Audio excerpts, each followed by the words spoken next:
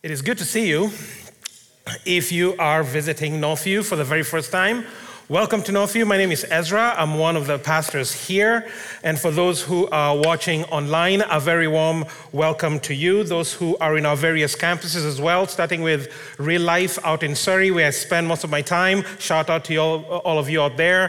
For the ones at Central, East, and Mission, it's great to have you join us.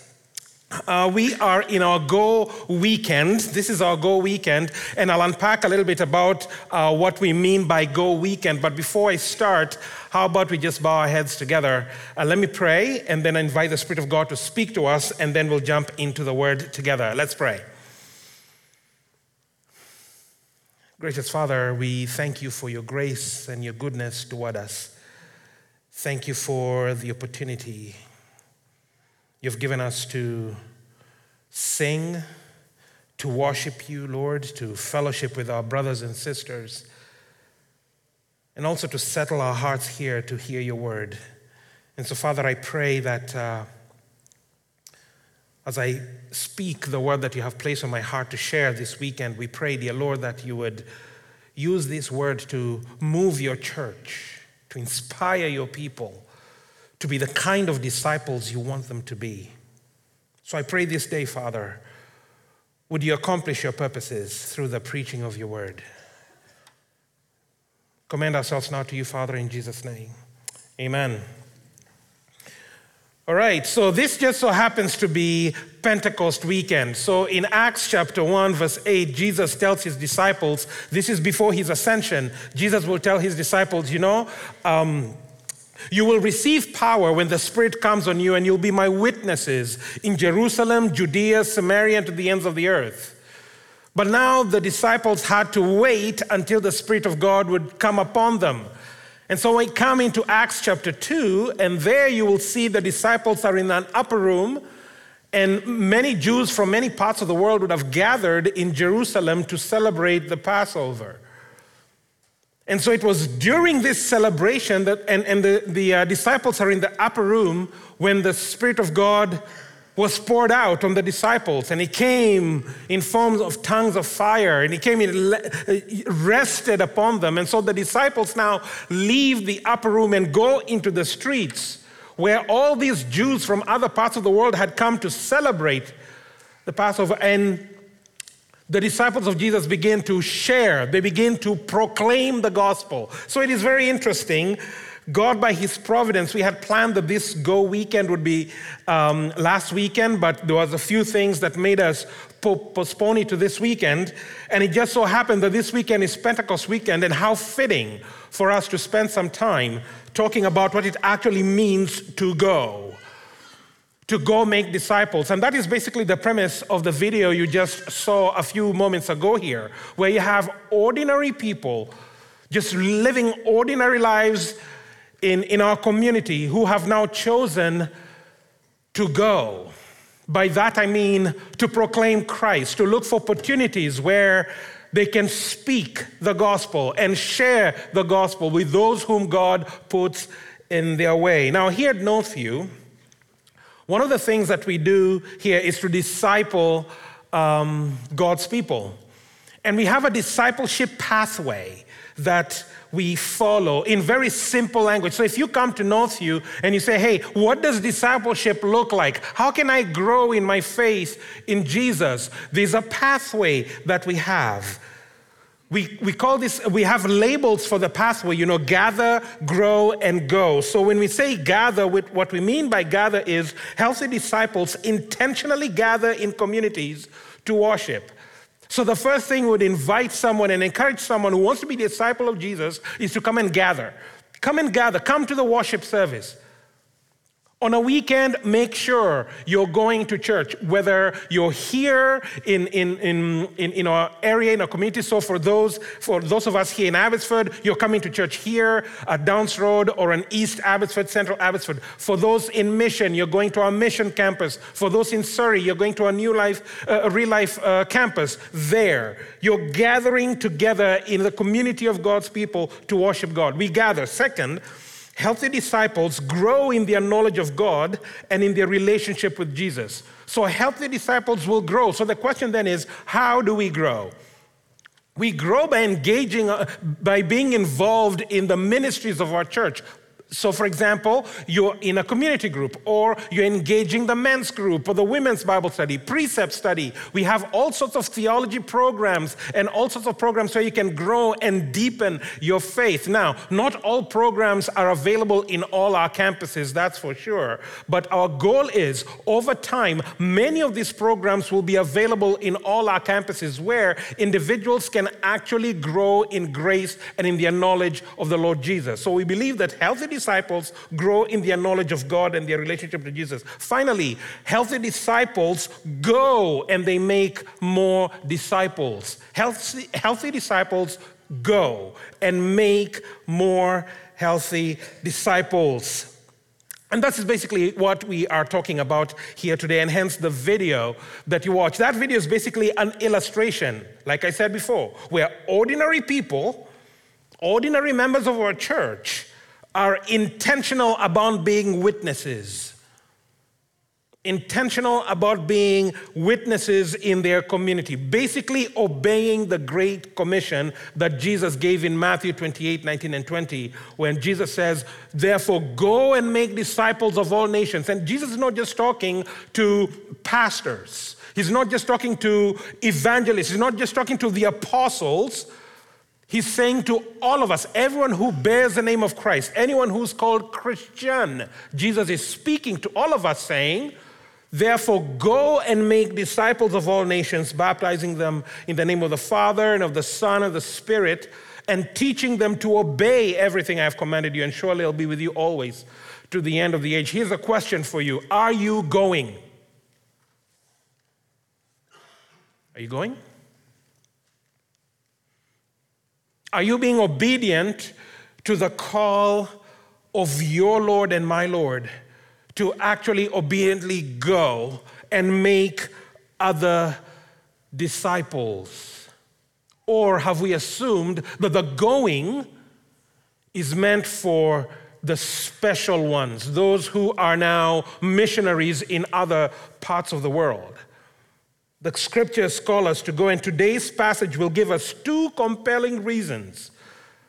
The passage today will give us two very compelling reasons as to why we should go and make disciples. The passage is Romans chapter 10, so if you have a Bible, you want to go there. Romans chapter 10, verse 12 to 15. Now, just a preamble here. In Romans 9 all the way to Romans 11, Paul has a very heavy burden for the unsaved people group, the unsaved Israelites. So he was a Jew, and he knew that not all Jews are Christian. In fact, many of them weren't Christian. So he has a heavy burden for them. And so he's going to interact with the gospel and how the gospel applies to the Jew, just the same way it'll apply to you.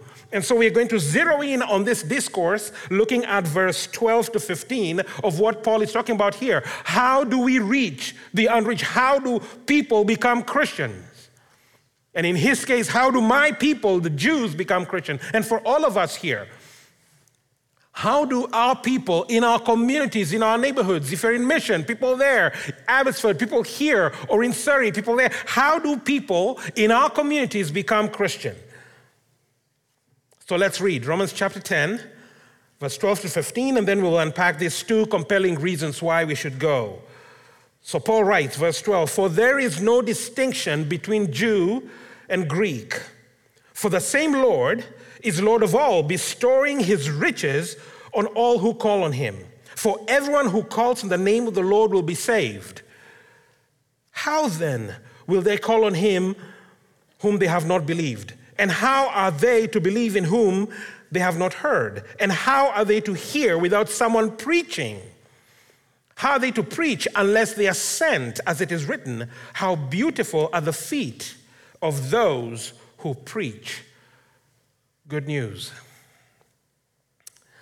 There ends the reading of God's word. So, two compelling reasons. Number one, the gospel brings salvation to all people. The gospel of Jesus brings salvation to all people. So many of us who are seated in this room and those watching who are Christian, you heard the gospel at one point or another. And when you heard the gospel, you responded to it. And you became a Christian, regardless of your background, regardless of your skin color, regardless of your socioeconomic status, regardless of your education. You heard the gospel at one point and you became a Christian. The gospel brings salvation to all peoples. And I put the S there on peoples to say every nation, tribe, and tongue. All peoples. The gospel will bring salvation to all peoples. Even the most unlikely people will become Christians. So here's a very interesting story. There's a band that is still around today, but man, that band was doing remarkable, like playing remarkable. It was a big band around, say, the late 90s into the early 2000s. Now, they popularized a musical genre called nu metal. And not everybody liked nu metal. In fact, many people hated nu metal. And it is basically, some of you know hard rock metal. And the guitar is going and things like that, right? So there's a band called Korn. And there's some people who listen to Korn before. So this band, their concerts, they would have Christians who might go, some Christians from different churches would go there with signs saying this is Satan's music. Because if you saw the band members, the face painting and multiple piercings and their hair and their eyes, and they're all high. And so they're playing this music, it is loud, it is noise, and they may call it organized noise, but whatever. And so they're loud and it's just crazy. They sing as though possessed by demons. And so they're going, this band Korn. So we are talking around 2003, 2004. One of their leading band members, and they're making money. They're selling like all of 40 million albums sold. Like they have money. So one of their leading members decided to, make more money and invest some of the money because money was his idol. And so he decides that, hey, you know what I'm going to do is I'm going to invest. So he got into a group of investors. They bought a piece of property. And this group of investors, literally this guy knows that these investors were Christian. And then so they're having this conversation and this investors kind of tell these buddies of his now, new buddies, tell him, dude, you should come to church with us on Sunday. And he's like, what? Because all his life, like he would be flipping through channels and he comes to the Christian channel and he would mock Christianity. And so now when this co-investors are telling him, hey, come to church with us, this guy is high on crystal meth. And he says, okay, fine, he'll go to church. And his high is now coming off of his crystal meth high. And he's in church seated with his hair crazy and the way he looks is scary. And as the preacher is preaching, guess what happens? The Spirit of God begins to move in this man's heart. And something is stirring within him. He leaves the service knowing he's not the same guy who walked in. He goes home and he prays all night. And this man becomes a Christian. He abandons the band now. His name is Brian Welch. And people call him Head. And he became a Christian. And if you saw him, he is not your poster boy Christian church guy. You look at him, you're kind of scared of him. But he heard the gospel proclaimed. And this man becomes a Christian. The most unlikely person you would think, at this height of his professional career as a musician, making money left, right, and center, selling out stadiums with this crazy music. The most unlikely individual in the gospel comes and softens him. He meets Jesus. Just the same way the Apostle Paul, who was basically a terrorist on the road to Damascus, with orders in his hands to terrorize Christians, if not kill them. And he has an encounter with the Lord Jesus that totally transforms his life. Not only that, around December 2010, there was this Arab Spring Revolution that began in Tunisia. And so there was a lot of anti-government protests, a lot of uprisings, a lot of armed rebellion all across the Arab world. And in Egypt in particular, there was significant uprising there. And so many churches thought, with this revolution, maybe Christians are going to receive more rights and freedoms to practice their faith. Oh no. If anything, a lot of radicalized groups came in to take on power because there was a power vacuum there. So guess what? There was significant persecution against Christians. And yet, during that time, so many Egyptians who are Muslim became Christians. Why? Because the Christians who were being persecuted decided to do what? Rather than cower, they went. And did what? Proclaimed Jesus. And as Jesus was being proclaimed in the midst or in the shadow of significant persecution and revolution and turmoil and upheaval, the gospel was proclaimed and people came to saving faith. See, I've traveled to many places, to South Asia, to the Middle East, to Africa. And all these trips had something to do with church planting. And every time, in every place I would go, I would have this band of Christians who would share their testimony and how they came to know Jesus. Many with turbans, many from all sorts of backgrounds, worshiping other gods.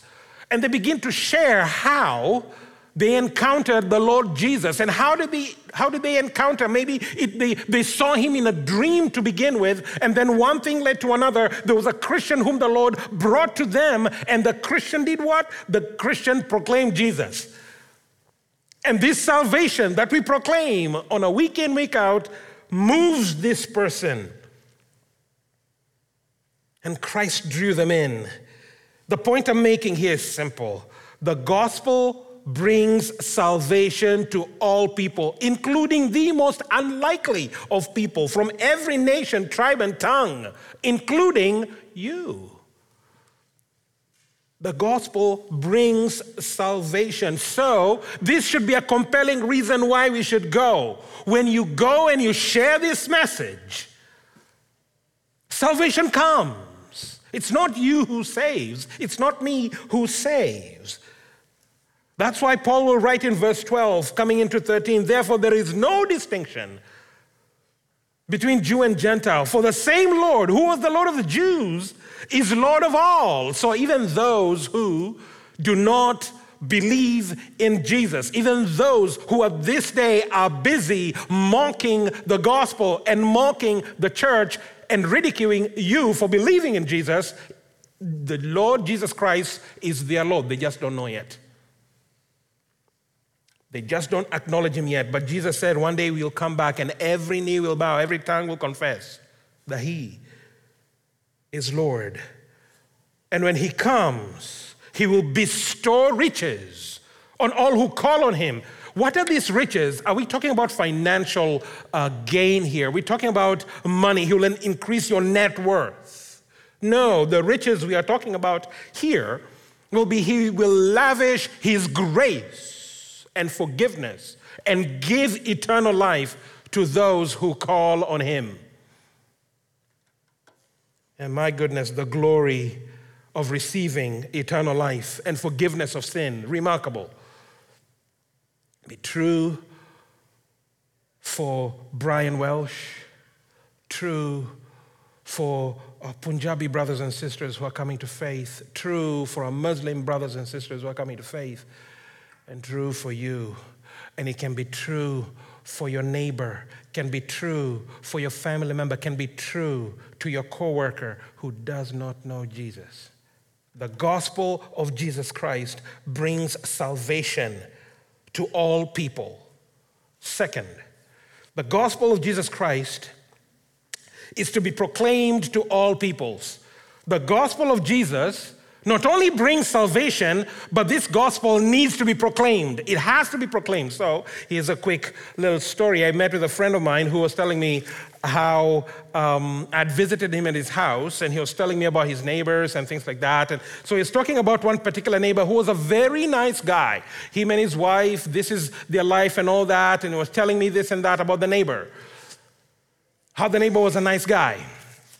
He'd help everyone, and the wife would help everyone in the community, in their street there. But then I asked the question, so is this neighbor a Christian? The guy said, man, if this guy was a Christian, he would be a very nice Christian, but he's not. So I asked my friend, so have you shared the gospel with him? Have you had an opportunity to tell him about Jesus? And my friend said, no, I haven't. You know what I try to do is I try to live the gospel. And by the way, let me just pause and say there is no such thing as you and I living the gospel. Jesus is the one who did that. You and I live out the implications of the gospel. Jesus is the only one who lived the gospel. We live the implications. So what he's saying is he's now living the implications of the gospel. So what does he do? Hey, he will help mow the lawn. Or you know what? When you take your garbage to the curb, and let's say where you live, there are raccoons there. So the raccoons will come and push over the garbage can, and all your garbage is all over the street in the morning. You wake up and now your neighbors are wondering, you still have some moldy what there? Like that's from your fridge? It never happens in my house, by the way. Just saying. So he would clean up the garbage for the neighbor if the raccoons toppled over or dropped the garbage can. Or he'd invite his neighbor over for some appies and they would watch a game. He was very helpful, being very nice and very Christian to the neighbor, but he never ended up sharing the gospel. The question is why? And the same question will be asked to many of us. Why is it that we don't share our faith with our non-Christian neighbors, co-workers, and friends? Why is it? And maybe because, hey, you assume that your neighbor, co-worker has their own faith. And maybe it's visible that they actually have their own faith. So you're choosing, you know what? Because they have their own faith, I don't want to bother them, or I don't want to offend them. Maybe I don't want to make this good relationship awkward when I now share the gospel. So it's just better for me to kind of live out the implications of the gospel and hope that as I live my life this way, this individual will come to saving faith. Well, listen to our passage again. Paul will ask in verse 14, how then will they call on him? How will they, the non-Christian friend, family, co-worker, how will they call on him, call on Christ, in whom they have not believed? And how are they to believe in him whom they have not heard? They've never heard the gospel. And how are they to hear unless someone preaches? And the word preaching is to herald, to proclaim. How are they to know if you don't proclaim? How are they to preach unless they are sent? And we'll talk about that in a minute. What it means to be sent. How is this neighbor? How are they going to know? How are they going to call upon him whom they have not believed? And how are they to believe in him whom they have never heard? And how are they to hear without someone preaching or without someone proclaiming? How? Do you know there's so many people around the world today who don't know the gospel? They have never interacted with the gospel ever.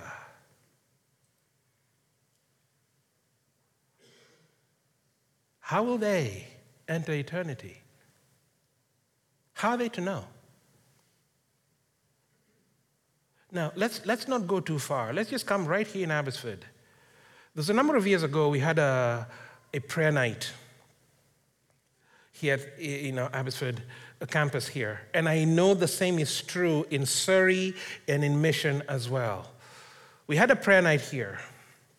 And so after the prayer night, we had rented a bus, and a whole bunch of us jumped in on that bus, and we drove to various points within our city.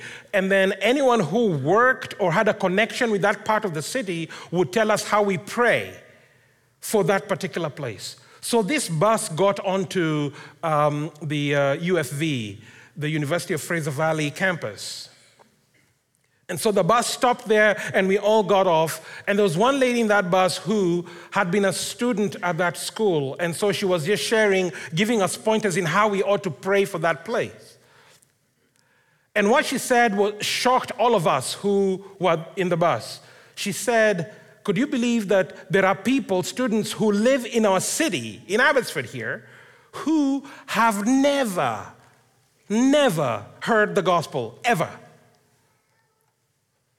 The same will be true in Surrey. The same will be true in Mission. There are people who were born in Canada. These are not immigrants. These are people who were born in our local hospitals, in our town, who have never, ever heard the gospel, ever. They might have heard the name of Jesus in a swear word, but they don't know who Jesus is. They don't know what he came to do. They don't know the salvation that is theirs. None. And they live here in Canada. Maybe our neighbors.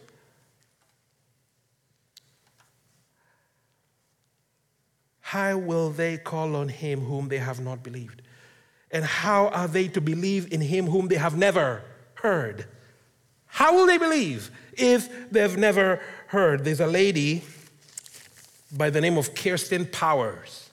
And Kirsten is she's a political analyst. You will see her on CNN regularly. So if you have CNN, you could maybe see her during the week. Kirsten is a Christian. There's an article about her in Christianity Today. The title of the article is Becoming a Christian Ruined My Love for Christmas. Becoming a Christian Ruined My Love for Christmas. A very interesting article on Christianity Today. Story of this lady who's a political analyst. And basically she grew up in a family that was kind of Christian-ish. Mom and dad got divorced. Mom feminist and dad just a regular dude. So she would bounce in both homes over Christmas. So she was very excited to go to dad's house because she'll get gifts. And then Christmas morning and then Christmas afternoon she'll go to mom's. And there'll be more gifts. And so her and her brother loved Christmas. But then she grew older, and Christianity was kind of like, yeah, I kind of believe, but not really. I'm kind of affiliated, but not so much. Dad professes faith, mom doesn't. And so she comes to college, and she has this crisis of faith based on what she's learning in college. And so she calls her dad to actually ask the dad, is Christianity really true? And dad was having a crisis of faith, and dad said, you know what? To be honest with you, I really don't know. Maybe not. And so she was like horrified, and one thing led to another, and she walked away, and she began to ridicule Christianity, said no to it. And then she was now dating different people and so on, and her friends are trying to put her into dates with other people. But then, at the end of the day, she finds this young man, and he's a wonderful young man. They go on several dates. But one of her rules were, the guy I'm supposed to date cannot be a religious guy. I don't want that religious nonsense. She said, well, this guy said, you know what? I am actually a Christian, and maybe you should consider coming to church with me, because I can't marry you if you're not a Christian. She was horrified. But because she had a lot of respect for this guy, she said, okay, fine. So she goes to church, and this is in New York. And the pastor who was there is Tim Keller. Not Tim Clausen.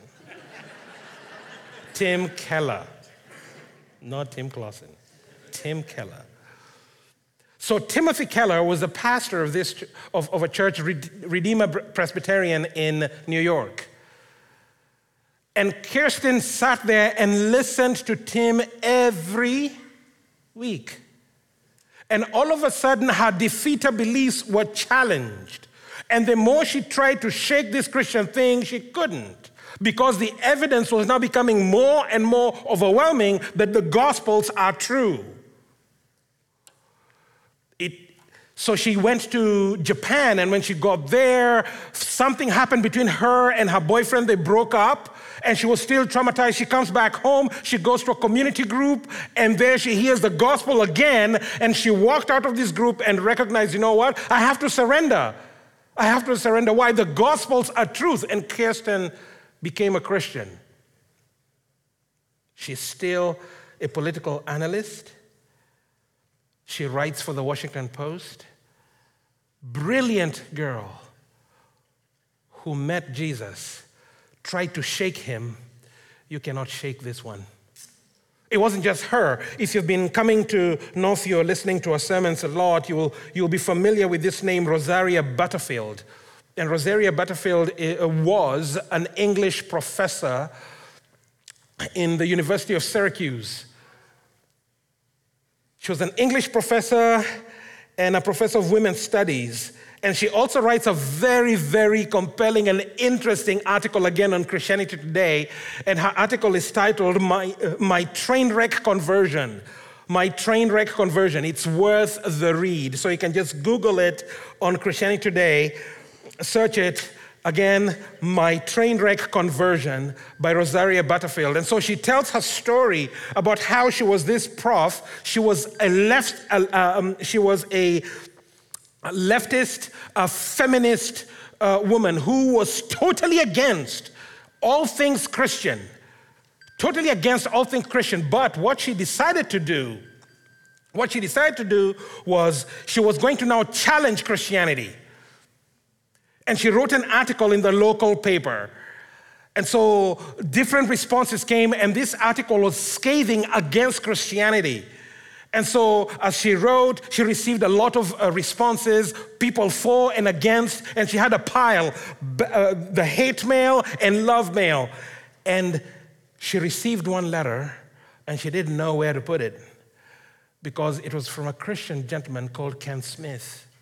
And Ken just began to challenge her presuppositions, not in a way that was offensive, but just asked her to think a little deeper. She threw it in the garbage, but in the evening, she just kept thinking about this letter. She brought it back, chose to respond. Ken invited her over to his house, and they began a friendship.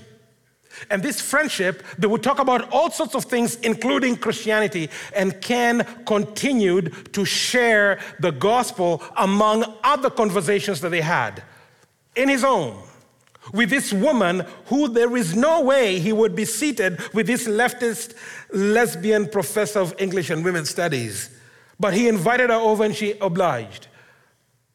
And one conversation led to another, and then she quickly learned that Ken was also a pastor, so he invited her to come to a church. He came to church, he preached the gospel some, but a lot of work was done in Ken's kitchen table with her seated there. And she would introduce him to many of her friends too, who shared the same view as her. And she began reading the Bible, and one of her friends came to her and said, "You do realize the more you're reading the Bible, it is changing you, Rosaria. It is changing you." And she said, "But what if it is true?" She could not shake the weight of the gospel and the gospel truth. She became a Christian. Phenomenal article that I'd recommend for you to read. Again, My Train Wreck Conversion by Rosaria Butterfield. You'll find it on Christianity Today. Remarkable stories. Now, these two women, Kirsten Powers, Rosaria Butterfield, how did they come to faith? Because the gospel was proclaimed, one in church where the pastor proclaimed the gospel, and another where she was invited and sat around the kitchen table. The point here being, the voice of God is heard, his extended hands are seen, and his patience is known when we, God's people, open our mouths. When we open our mouths and we proclaim, we implore people to be reconciled to God. The voice of God is heard, his extended hands are seen, and his patience is known when we open our mouths and we proclaim the gospel, imploring people to be reconciled to God. When people hear the gospel, when they're hearing the gospel that you're proclaiming, in that gospel they begin to hear the voice of Christ calling them, drawing them, inviting them into relationship. Now, it is worth mentioning that effective messengers of the gospel are the ones who are sent by God. That is why this passage will say, but how will they preach? How will they proclaim unless they are sent, is what the scriptures will say. Now you may sit there and say, you know what, maybe I'm not sent. So because I'm not sent, you know what, I'm not going to say anything. Because I'm not sent, I'm not going to say much. But well, let me just say, no. Don't say that you are not sent. If anything, I'd rather you would say, and I would say, here I am, Lord, send me. Here I am, Lord, send me. Now, of course, there is this divine calling. There is this sending that is more official and vocational, like for me as a pastor. There is this calling, the Lord called me to be a pastor. And therefore, the prayer would be then, Lord, would you send me to unreached people groups? And so you'll find people going to global missions. Let me pause here and say, those in this room and those who are listening online here and those watching the video, I would say there are people listening and watching among us whom the Lord is calling to global missions. There are people here who God is calling you to global missions, and you know it. We had a young couple who left for Thailand. Their names Caleb and Raquel. And they're on our stage right here. And we prayed for them before they left to go to Thailand, to an unreached people group, to proclaim Jesus. And we have so many other missionaries whom the Lord has sent. Say, Lord, send me to the unreached people groups on a vocational sense. Or there are people whom in our midst who God has called vocationally to urban ministries right here in Canada. So there'll be those who are called to church ministry.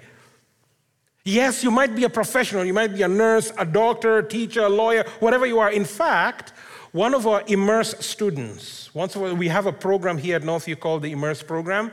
It is a graduate level program. It's a seminary program sponsored through Northwest Baptist Seminary at Trinity Western University. And students do a master's degree of divinity, Master of Divinity here at Northview, studying. One of our students, Eric Heath, was a practicing lawyer here in our town.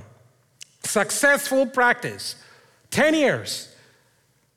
And while coming to church and listening to the gospel and going to practice law, he felt the call of God saying, Eric, you're a great lawyer, but law is not what I meant for you to do. You need to be a pastor. You need to serve in the local body. What did Eric do? Close up shop. And now he's a student. There are many Erics among us. The Lord may be calling you to vocational ministry, or to church planting, or to become a local missionary working with various local agencies in our midst. So do not say to yourself, do not send me, Lord. Say, Lord, here I am, send me. The Lord may call you to vocational ministry, but there are also some spontaneous, occasional callings and sendings for all of us. Maybe the Lord is not calling you to vocational ministry to be a pastor or a missionary abroad or locally here. Maybe God has called you to be the plumber that you are, the lawyer that you are, the teacher that you are, the nurse that you are. Maybe God has called you into the work that you're doing. That's okay. But still we say, Lord, would you send me across the office? Send me across the street. Send me across the room. Lord, would you send me wherever you would choose to send me? When our kids are playing baseball or soccer, send me across the field to the other parents there where I can proclaim the gospel to them. See, if you have Christ in you, you will experience this sending where he will be prompting and nudging you. And therefore, the prayer that you and I ought to be saying here is, Lord, here I am. Lord, open my mouth that your gospel may come through my mouth, that many may hear and believe and call on your name. This ought to be the prayer. Now, you may feel like, hey, you know what? I'm so ill-equipped. I'm so ill-equipped to do this. I'm so ill-equipped to engage. Well, if that is you, I have two resources. The first would be this. It's a little card that looks like this, and it'll be available in all our campuses, in Surrey, in Mission, and both Central and East Abbotsford campuses, and right here down the road. There's a card here that you will find on the carts just on your way out. And this card has a picture, and then at the back it has, how do you go? How do you equip yourself to go? First, you need to know the gospel. Know the gospel. Second, be in relationship with other people. Just genuine friendships with your neighbors, with people who don't know Christ, with the dads and the moms who have brought their kids to a sporting activity, and you're all there, captive audience, and you're making friends. Just develop relationships with other people, and then finally you pray and you rely on the Spirit of God to help you, because the Spirit of God is the one who will help you contend for this faith. And we have various resources in form of books that are already there. So that is one. And then secondly, there's a little book here that was written by one of our pastors, Greg Harris. And Greg is the campus pastor for East Abbotsford campus, and he wrote this little book called Gospel Conversations, which is very helpful. And Greg wrote this book a number of years ago. It is available for free. You can grab it. Again, it will be on a cart on your way out in all our campuses. The point here being, know the gospel. Know the gospel, be in relationship with others, and pray and pray and pray. And rely on the Spirit of God to help you. The tail end of verse 15 will say this: as it is written, how beautiful are the feet of those who preach good news. How beautiful are the feet of those who preach good news. The image that Paul gets there, he's quoting Isaiah 52:7. And the image here is this. I'd like you to imagine if we here in the Lower Mainland were fighting against Washington State. And so there were armies, American armies in Seattle who are marching to fight us.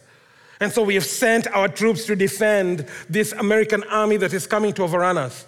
And so our boys have gone and they're in the fight and all that. And so we have this fortified city and we have a tower. On the tower, there's a lookout. There's one person who's standing there, maybe Mark Birch. He's standing there and he's watching the horizon. And so usually in the older times when there was conflict like this, the army that belongs to us would have a runner who's with them. And so the runner would be running back to give news, report as to what's happening on the battlefield. So the lookout would be looking to see if there's a runner coming. Day and night, they'll be always watching the horizon. And so they would see a runner coming and they'll be able to tell by how the runner is running. Is this good news? Or is this bad news? So if the runner is running, oh, that's great news. But if the runner is running, oh my goodness, this is not good news. And so as the runner who's running and coming, man, this looks like good news. Oh, how beautiful are the feet of the one who's bringing good news. So think of it this way.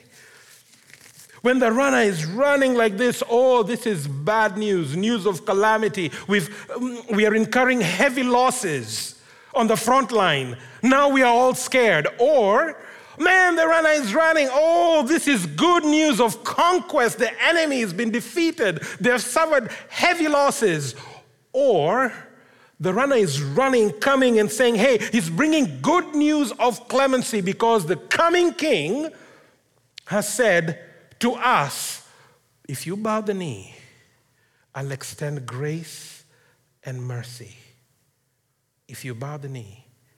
But if you don't, judgment is coming.